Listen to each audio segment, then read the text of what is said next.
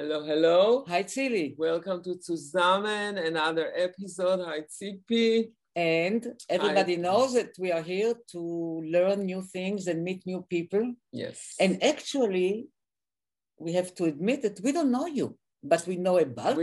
We know. We know about you a lot. Sulaiman. Oh, you did? I did speak with Sulaiman. This is Sulaiman Khatib, a Palestinian. And it's a pleasure to have you, Sulaiman. And we'll, as we discuss things, we'll know more and more about you. I think the unusual part that that you basically grew up in the jail in Israel. And I'll let you talk about it. You were 14, I think, when you entered the jail, right? You were hurting Israeli soldiers, and you sat in the Israeli jail, and you came out a peace fighter. So this is amazing. A hell of a journey. And you know, I think most of us saw the Boys, the mini-series that HBO made about the tragic story of few teenagers from both sides. And it's really hard to understand the psyche of a 14-year-old getting up in the morning, doing what he's doing because of something that led to something that influences the rest of his life. Can you walk us through, like, hand by hand, to understand a little bit the whole journey? Thank you for having me here, and really nice to meet you. If it was not like the corona and the restriction and the permits and all the system, would like to have this in person actually. Right. Yeah, so I mean, I'm still in the journey and still learning, of course.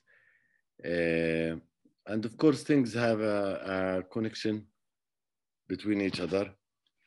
So we have to maybe see things in the context of ongoing events. In just the system that I honestly like still oppose the system.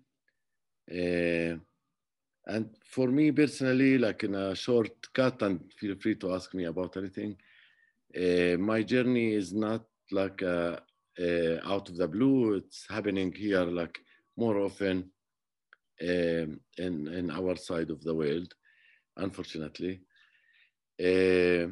And as you mentioned, I started my struggle, my journey when I was very young, from a young age. I already knew, like, if I want to speak like in my heart, honesty, when I was in the school at the time, I knew I don't want to follow the norms that exist here, socially, politically, everything. Even though I was not so much aware intellectually of this journey, but it's in my soul, it's in my heart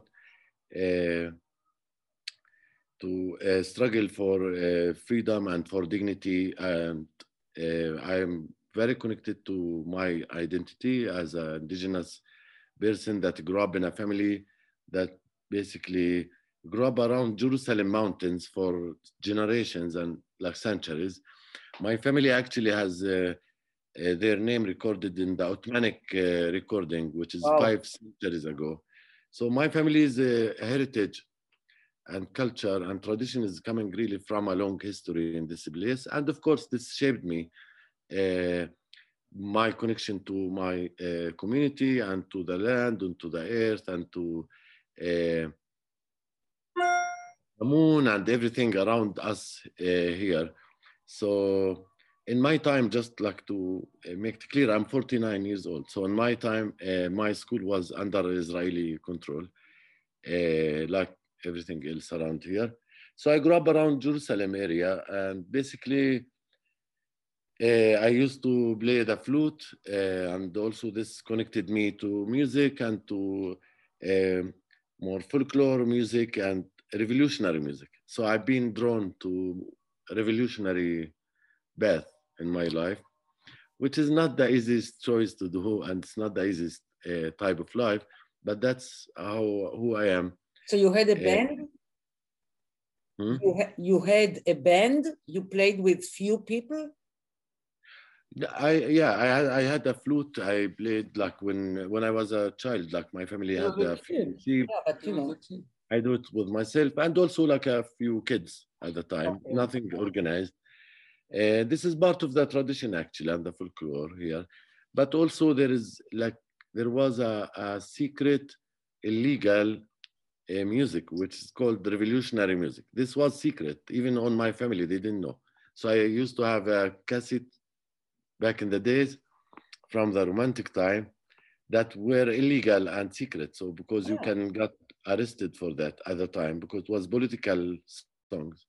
So I was connected a lot to this also, and to other things like secret magazines and But it was not punk, right? It was not punk music, No, it's a right? flute. Come No, on. no. He said it flute. was revolutionary. So he was connected, Yeah, he read magazines and he yeah. read about revolutionary music. So I'm asking if it also included, but like the punk music? Yeah, it's more like a Palestinian. There was a Palestinian band outside of Palestine, Lebanon, and other places. They play this music specifically. So this connected me to the cause, emotionally and the spiritual level, without understanding intellectually exactly what are things because I was very little. Anyway, so I joined and it's really important maybe here to mention that we are grow up in different reality and different story and different narratives. So I am aware maybe you guys or maybe some of your audience would be growing up in a total different reality than I do, though we live in the same land. Right. So this is just important to mention. So I joined the resistance when I was 14. Basically, local group. It's not a organized something. Anyways, so when I was 14, I was drawn to what we call a military arm struggle. Okay. And the question, we'll go back maybe to this, and we talked a lot about it in the book and in many conversations. Uh, like in every, I would say, conflict zone, there is this conversation about violence and non-violence. Which path is like the more effective one? So in my age, when I was 14, I was drawn to, military struggle. Let's You call it know this. that we did a program about terrorism. It's nothing to do with you now, but we were talking about de-radicalization and radicalization. Mm-hmm. So actually, you described us how the radicalization process, how you enter this world of, to fight against occupation or to fight for freedom. Yeah. But later, of course, we will ask you how the de-radicalization happens. But let's wait. Okay, let's go on with the journey. Yeah. I'm going back to the root of the story.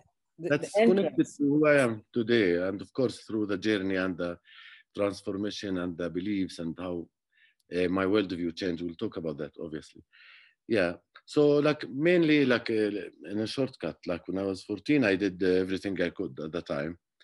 To be honest, I like to be more honest than being politically correct. So when I was 14, of course, I was drawn, Che Guevara, Arafat, long hair and kufiya and nickname and trainings in a cave and mountains and all of this.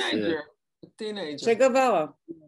Yeah, basically like that. And I had little kids that were my group, and I was coordinating my group.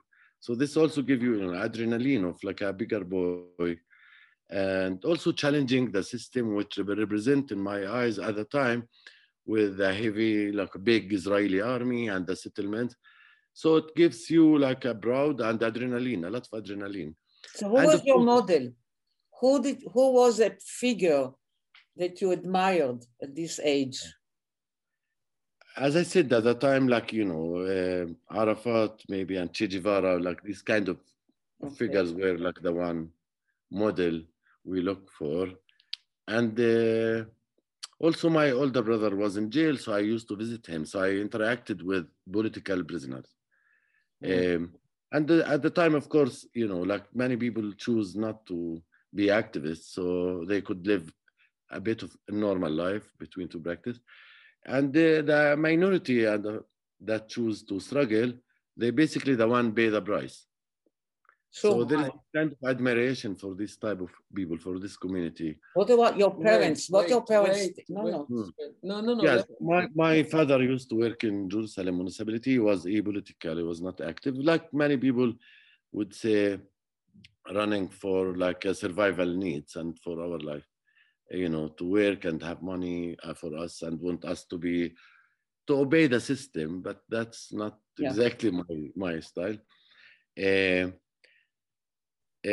So I did like from throwing stones, training in Molotov cocktail, I forget, like in English, always a challenge. And also I end up with one guy from my village.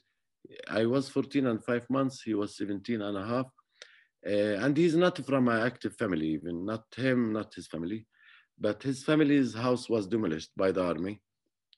And if we talk about the house demolition policy, it still exists, unfortunately. Maybe you hear in the news. Just a second, we need to explain about the demolishing the houses. We're talking about a reality that not everybody is aware of because everybody has their opinion or they don't know. We're talking about two people, the Palestinians and the Jews, that are rooted in the same territory with a very different narrative of a story of the roots. And under the occupation, you have the Palestinians that basically need to live by the Israeli rules, and it's being captured by the Israeli soldiers.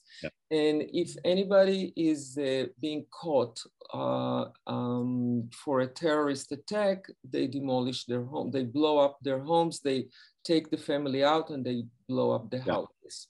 Okay. And even nothing to do with like attacks or something like you have to get permits to build for buildings, and the permit is not available anyway. It's a whole complex bureaucracy. And so this family house was demolished at the same, like under the same excuses of no permits, whatever. And so he joined me in attacking two Israelis.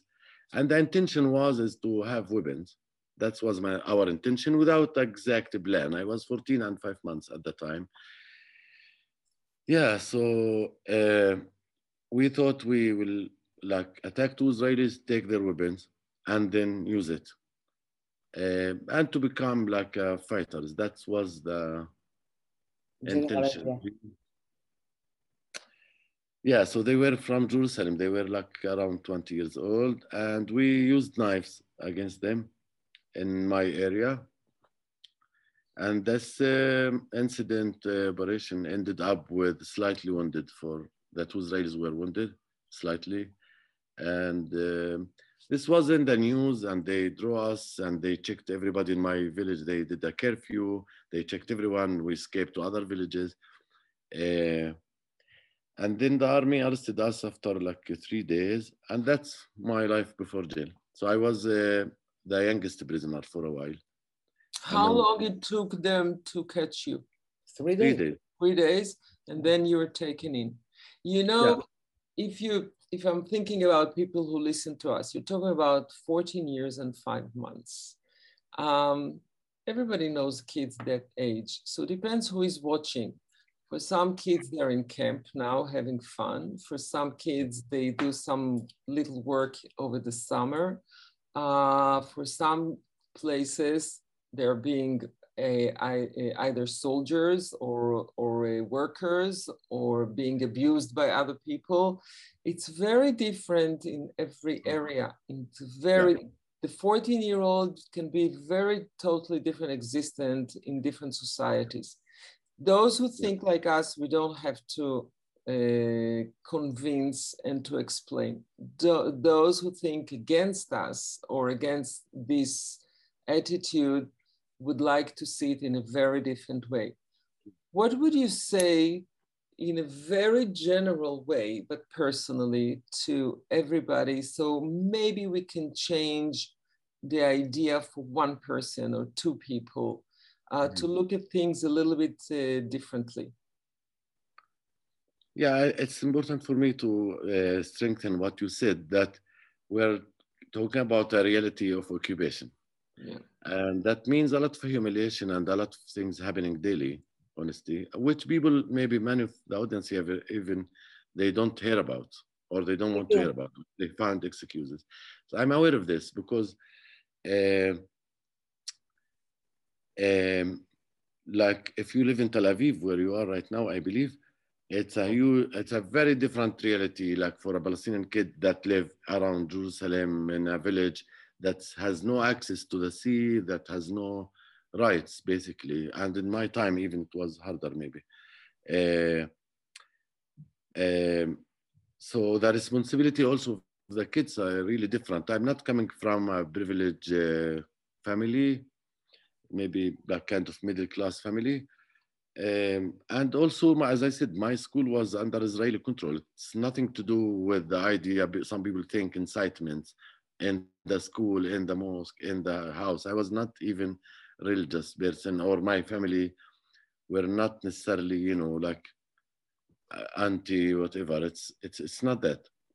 And I don't think the problem is the kids. Anyway, in the first place, no, that's even more than that, because Chile knows, and you know that the situation is very complex, and a 14 years old cannot really even start to understand. Nobody explained him the complexity. Not that the 14 years old you cannot educate.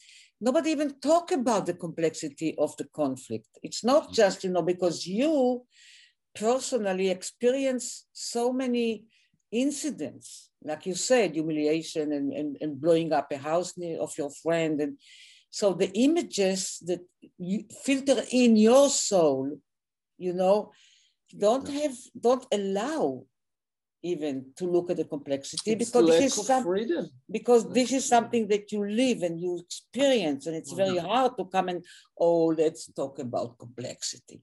So when even like in my case, in my time, and at the time, like for example, my village historically belonged to Jerusalem district. It's like 7 minutes, 8 minutes, 10 minutes from the center of Jerusalem. So Jerusalem was always, for my family, for my community, is the center of our life, like not just in the religious aspect. My haircut was in Jerusalem, like the school of my brother there, my father worked there. And all of a sudden, between my village and Jerusalem, in the empty spaces, they built a settlement at the time, which means also like the threat of you losing the safety, losing your space, your homeland is real. It's not even in theory or a dream. So there is no need for someone to explain to you or like to incite you all of these theories. I just want to really explain this. That doesn't mean, of course, like there is incitements everywhere, of course. But the reality itself, as you described, and I can describe much more detailed how you go through every day. The reality is you wake up as a child, these soldiers are not your soldiers. These are to humiliate you and to control your freedom, and they represent something bad for us. Of course, I understand what they represent for Israelis. It's not your reality, it's not your life.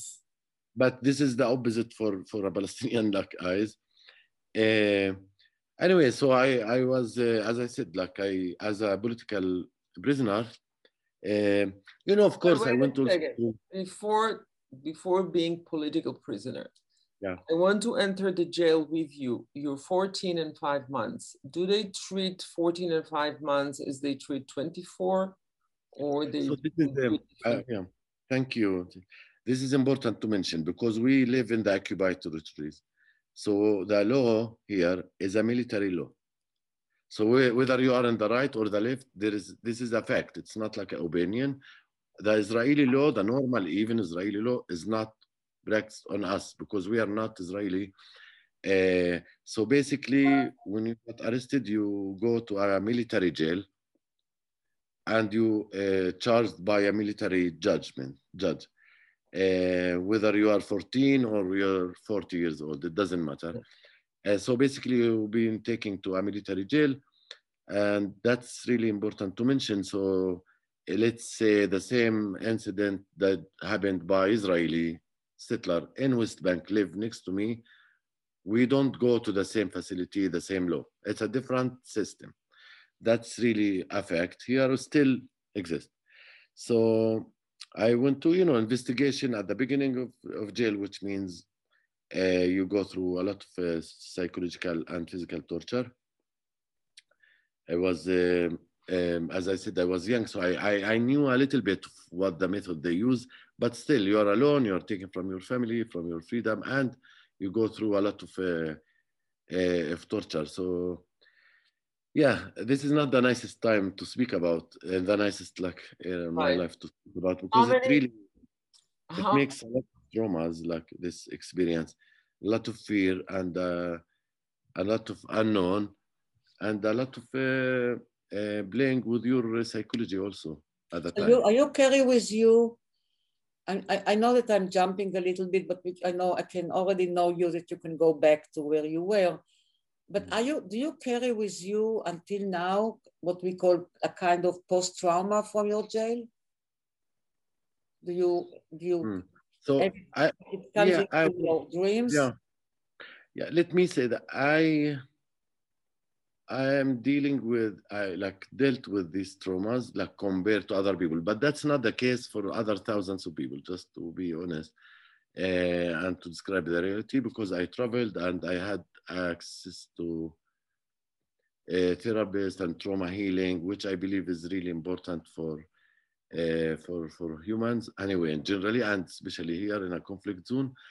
Uh, I was not aware of that all the time. I also don't have the privilege to do that once I'm out of jail. I spent 10 years and 5 months. So, of course, I carry a lot of traumas from that time because it's, as I said, it's a jail. It's not like you're in a How university. long? 10 years? 10 years and 5 I months. You were spent there 10 years. 10 years. Wow. Yeah. Sulaiman, how long it took you to switch, to turn to the peace process where you come from? Because, you grow up, things happen, and you basically on your own. And something is happening to turn the whole thing to the other side, and you're still very young. A turning point. Yeah. So, like, I didn't really have a magical one, something in Hollywood like happened to me, and then I'm like in love with you guys. That's of course. So, just to say, I went through a journey, let's call it process of changing. Like, I used the jail time as much as I could, despite the horrible torture and everything. We did a lot of hunger strike in jail, a food hunger strike. The prisoners, the political prisoners, were very organized. And we used to call this a revolutionary university, where we teach each other to become leaders and strong leaders. So the first, like, let's say, time that I experienced that nonviolence works was through hunger strike. I was 15 in a hunger strike with other teenagers in my section. We were like teenagers under 18 years old.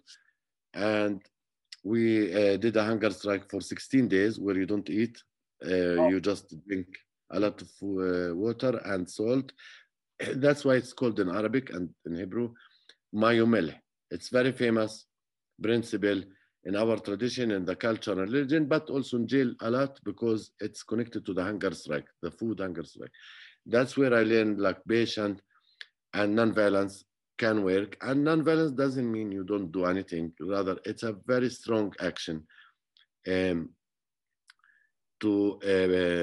achieve our demands. And the demands were to improve the daily life in jail. And we always succeed with solidarity among the prisoners and so on. So this is a very important experience, not from reading books about, like nonviolence teachers in the world, with my respect, Gandhi, Mandela, and others, which I did read later.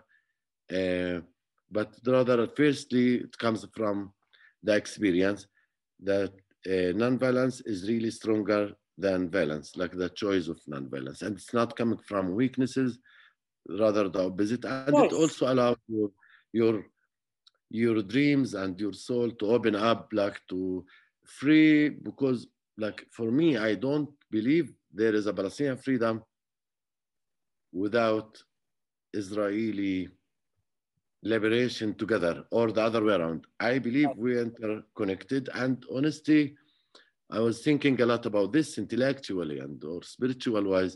I read books, I studied Hebrew, I studied your narrative and our narrative from different eyes. And it led me to the same conclusion. One, there is no military solution for our conflict, and nobody's leaving here, I mean, the sides. And the second thing is really like uh, this liberation, it includes all sides, including the side that's more like on control, in charge, because I'm aware of the power dynamic. You know, I was in jail when I went through all these changes. I'm aware we are prisoners and the Israelis are the one putting us in jail and the one in power.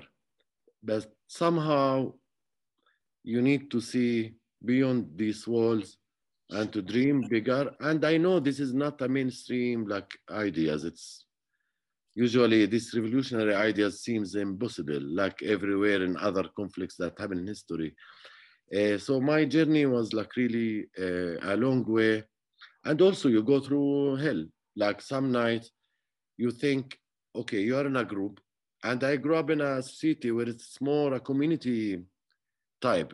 It's not individualism like in the Right. West, it's a different culture. And I grew up with a kind of prisoners activist group. I can't think so much out of them because I live with them. These are my second family, my comrades. We do hunger strikes together. We laugh together. We got tear gas together. We, you know, like these people, I know them more than my family. So you need really like to let your soul dream out of the walls, out of the rules of your group, of the jail, in order Yeah. to dream of a freedom or But tell me something. something. It's really a terrible question in a way. Yeah, please ask anything you want. Well, later I have something else to tell you. But did you meet when you first met with kindness from Israelis? When you met Israelis who were kind to you, nice to you, embraced you, could feel your whatever pain, regrets, thoughts, questions.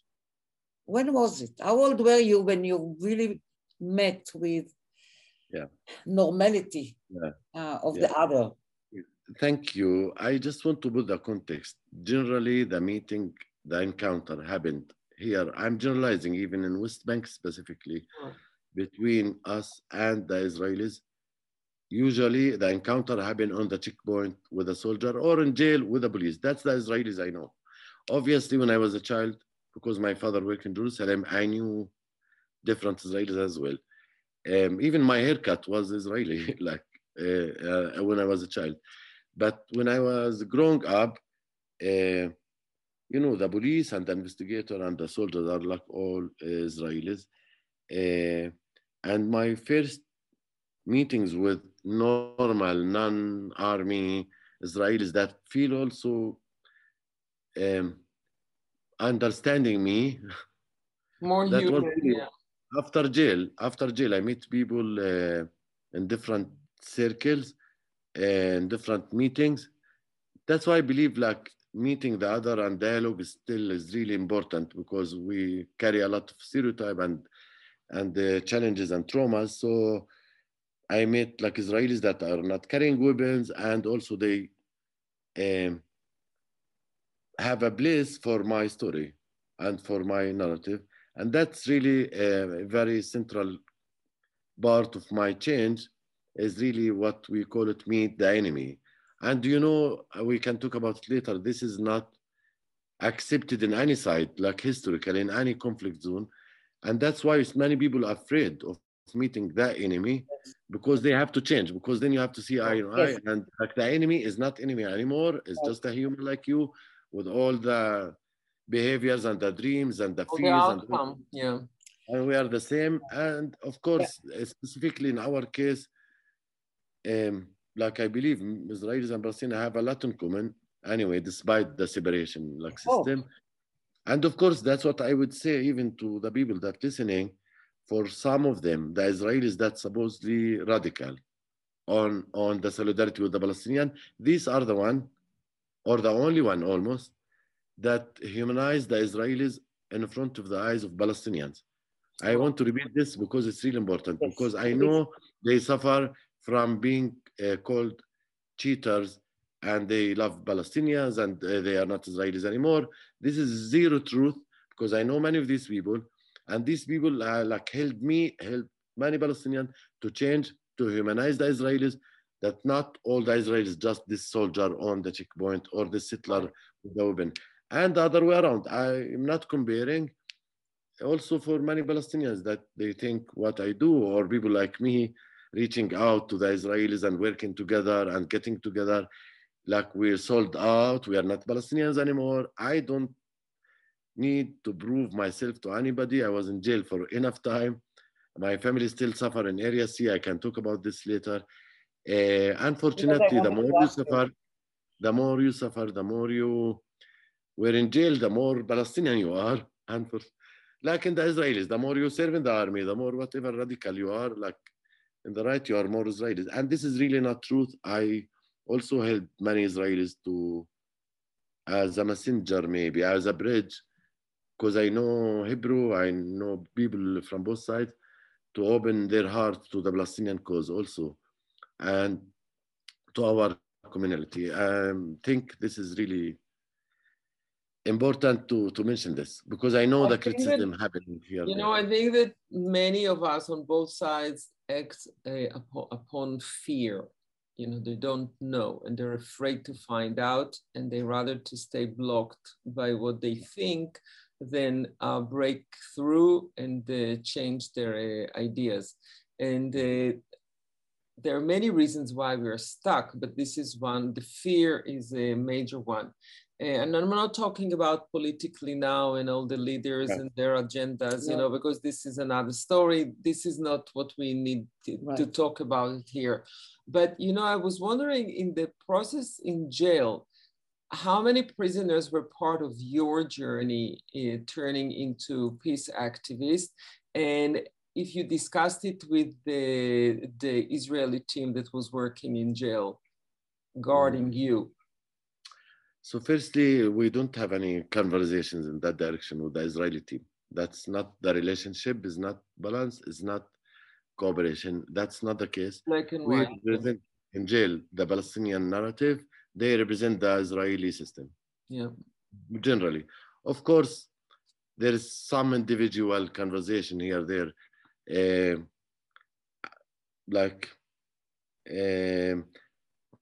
So talking about, like, the truth is, like, let me say this generally speaking, because people ask your question a different way, how many people I would represent. I don't know, because, you know, people change. The journey takes longer time for some people shorter time. So it's really hard for me to know, like, you know, in a research, like really exactly how many people. But what I know is this. The prisoners community at the time are one of the only communities that they have between to practice the opportunity to kind of learn Hebrew, let's say, which is the language here comes to the conversation, because my change was part of it, also the language learning. Yeah, we don't know Arabic. Yeah, obviously. So, like many people, and now it's funny because some people that change in jail that studied Hebrew like me, because it brings you the culture, the history, their story, like your story, I read it from your eyes. That's what helped me, because usually we read about each other from each other's eyes, filtered. It's a different story. Like all this, what's called like analyze, exception, expert of Arabic affairs. These kind of people that Israelis read for, or Palestinians that wrote about Zionism and the Jewish state and the Israeli, When you read from Israeli eyes, of course, it's different. So I would say, like, many of the prisoners, like, really also practice nonviolence through hunger strike and other things. So I would see a lot of openness there. let me say. And after jail, when I started talking about nonviolence and alliances from Palestinians to meet with Israelis, the first one I brought with me alongside were prisoners, ex-prisoners. Wow. And that's maybe important. And, you know, we can also go to the history and talk about the Mandela experience and others. The prisoners have the central import, here, and especially that the prisoners have a credibility in our society to be brave and to speak out their mind. And that's really important to lead this change, I would say, and to be part of this change. Yeah. Listen, I must do a confession here. First of all, for me, thank you, Tzili, for bringing Sulaiman to us and to me now. I must tell you something that you, I think, going to give me maybe. If not, I will make a film about you, a documentary. Anybody did a documentary about you? There is a documentary about Combatants for Peace. No. Let me listen, and you know what I'm looking for. I'm coming from a different place because I try to understand people like you. I made a film in Tira about two brothers-in-law. One is Yusuf Mansour, who was in jail. He was the first Israeli Arab who was sentenced to death. He was released in the exchange of prisoners. And his brother-in-law, Riyadh, who has a big photo shop in Tira. Tira is an Arab city inside Israel. Right. Now, when I make a documentary, I would like to understand something. Otherwise, what's the point? Right? Something I don't understand. And I did want to understand how somebody who went to a journey like you, because Yusuf, at age 19, was blamed of putting a hand grenade in a bus in Kfar Saba. And then he went to jail. With all my encounters with him, he expressed is the change he went through, that he is against violence. But I never understood how he acts upon it. Right? Then I finished a film about a feature film, cinema. And one of the main characters is what you call a freedom fighter and when we call a terrorist, right? And I didn't find an answer. I didn't find an answer, and Silly knows it because she's one of the producers, because us, her, and quite a few, I really would like to change. But can we influence our sons?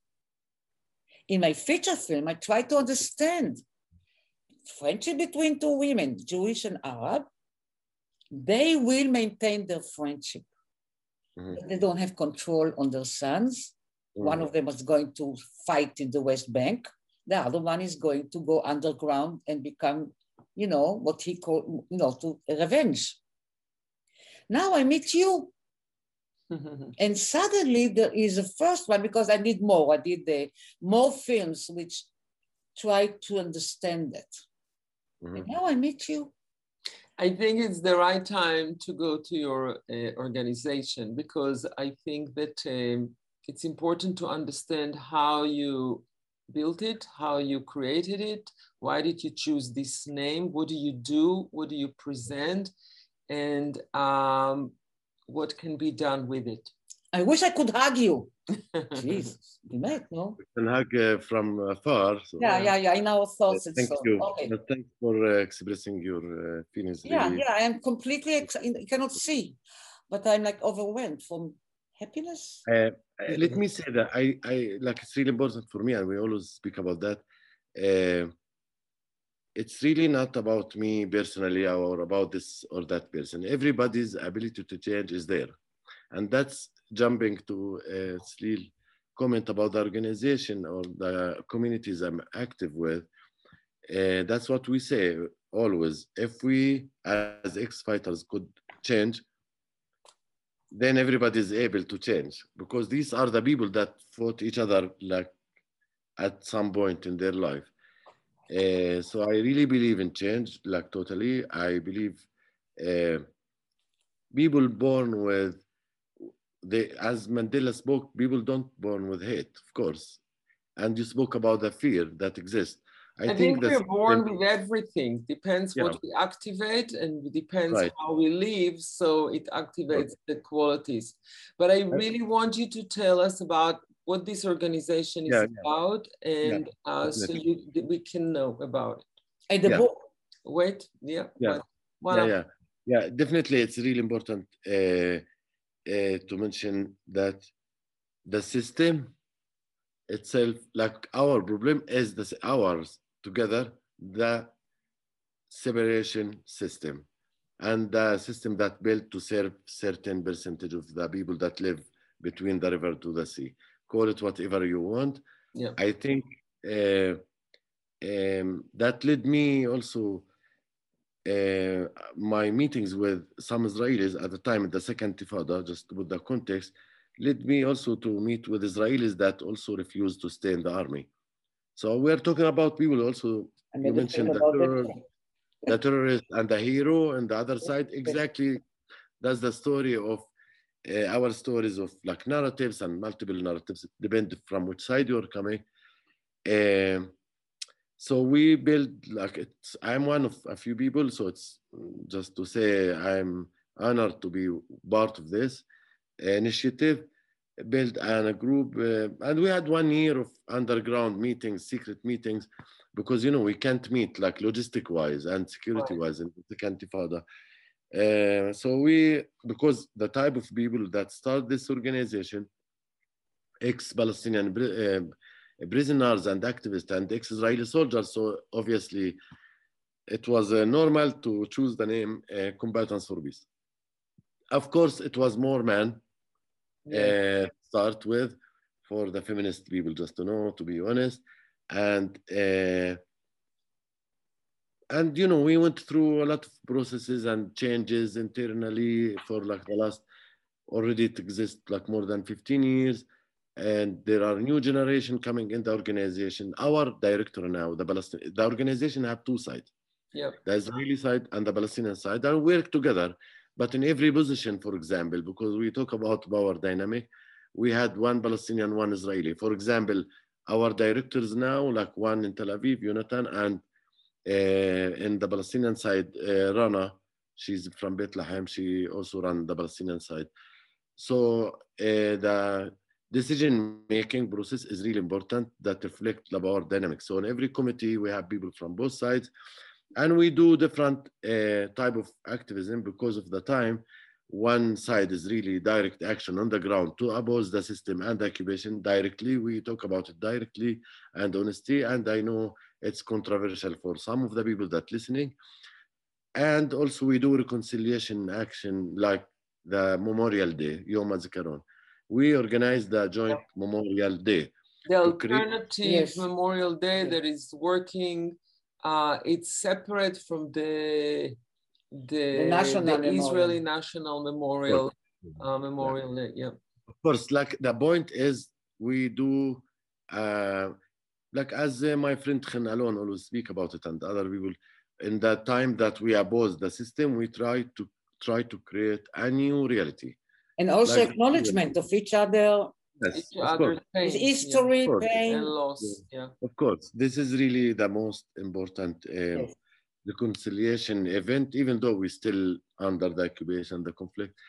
And we do like the Nakba ceremony. We did it in the last year and this year for the second time. This is also another taboo that people in Israel and the system don't talk about it. It's important to acknowledge the history, as you said, and to move forward from there. And throughout the year, we do a lot of action on the ground and in social media also, and storytelling, like what we do now. Usually, you have one Palestinian, one Israeli, they're telling their stories of change. And through the years, I think Combatants for Peace has won a lot of attention locally and internationally. We had also a lot of international alliances. We have American Friends of Combatants for Peace. We had a group in Berlin because it's our type of conflict is very international. And I think we represent a line that represent a lot of people that want really to live in freedom and dignity and real peace between both sides. And I think Combatants for Peace is part of a bigger circle of different Did you try to meet with our new minister? No, he was not new, but now he can do much more. Felix Trooper, our Minister of Culture, and with our Minister of Education, because you know it will take a village change. You know. Yeah, you spoke about if we don't affect our. I don't have a kids, your sons or like my family or this. I think the change is happening, especially now with the social media. Our message is getting wider, and also, let's say, what I know, like change happened in history. It's always a few people. It looks very small, and that's not why not easy to sell hope to become masses. But we know, like I was in, we work with different organizations in different conflict zones, like in Cyprus, in the Balkans. I was in Berlin. I met some folks from the time, and they told me like a day before Berlin wall full, nobody expected this to happen. Right. The city will be united again. So we have to really keep boiling under. Yes, like to people, and it's very important just to be there and discuss it. And I want to show, I want to talk about your book, because this is really a way to get to many people as possible. This is the book that you wrote, and please tell us a little bit about this fascinating story and your philosophy and your message.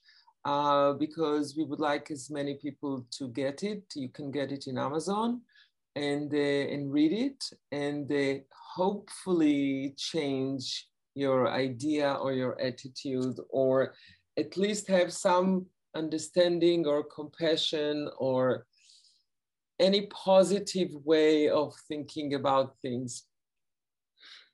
Thank you. So firstly, I have a friend, she's the writer, Brina, her name is there, just to give credit, she lives in the US. And we work on the book around like 5-6 years. And the idea came like when I was giving a talk about my story, and like friend told me like, oh, you should write it in a book so it will reach more people. And it's really, as I said, like I would like ask people to pay attention to the ideas and to our communities more than on me personally. I'm just like a messenger, maybe in this case, that I have access, I have privilege to reach more people. And it's also not easy maybe just to share my personal life like the publicly, you know, honestly, it's not simple. With that said, I would say my wish from the book is really to give not analogical arguments. I'm not there at all. Rather, in a personal experience for myself and for many people I met through my life and activism, both my family and many Palestinians I met in my journey, and Israelis as well, that I saw them really changing and trying to create this change on the reality. So to give legitimacy and humanization of all sides without legitimizing the occupied system, to be honest. And that's really important for me to say, because I believe also we have to go back to the roots of this conflict, to the connection to the land, which I believe both sides has legitimate connection to the land, again, without legitimizing the system. And recognizing each other existence here and really fighting together, using nonviolence for the liberation and the freedom of our peoples in both sides. I believe this is possible. I believe this is the only way. And I believe we have a lot in common. And for me, I think recognizing the legitimate belonging to this place doesn't take each other legitimacy at all, rather the opposite, to open hearts of people. And this is what I saw in my life, in my experience, and it's therefore you can be there. I mean, people will listen to you just because you went from, you know, whatever you say, these are not just sentences, right? To please to look no, I like speak my that's heart. nothing to do with it. With you, No, just speak my heart, and yes, like what my completely. personal experience is not even out of any Amazing. theories or books or Amazing. university. And I hope like people that interested in this conflict and want really to make a real peace and real freedom here and change the system for better for everybody, really, and to heal the wound from, because Yes. we are like traumatized. Personally, you ask me, and as communities, both sides carry trauma from generations even, and the fear, of course. And I think we have in this land enough what we call it ancient wisdom, really, to find not just a Western theories, which is important, but also like a Middle East ancient wisdom that really bring us together. We have a lot in common, to like really do the reconciliation process and recognizing each other, not to the expense of each other. And I don't see controversial here. Like it's really, yeah. Sulaiman, 5 years from now, take us. It's really, you're putting me in a very logical steps. I'm not like that this. gut feeling.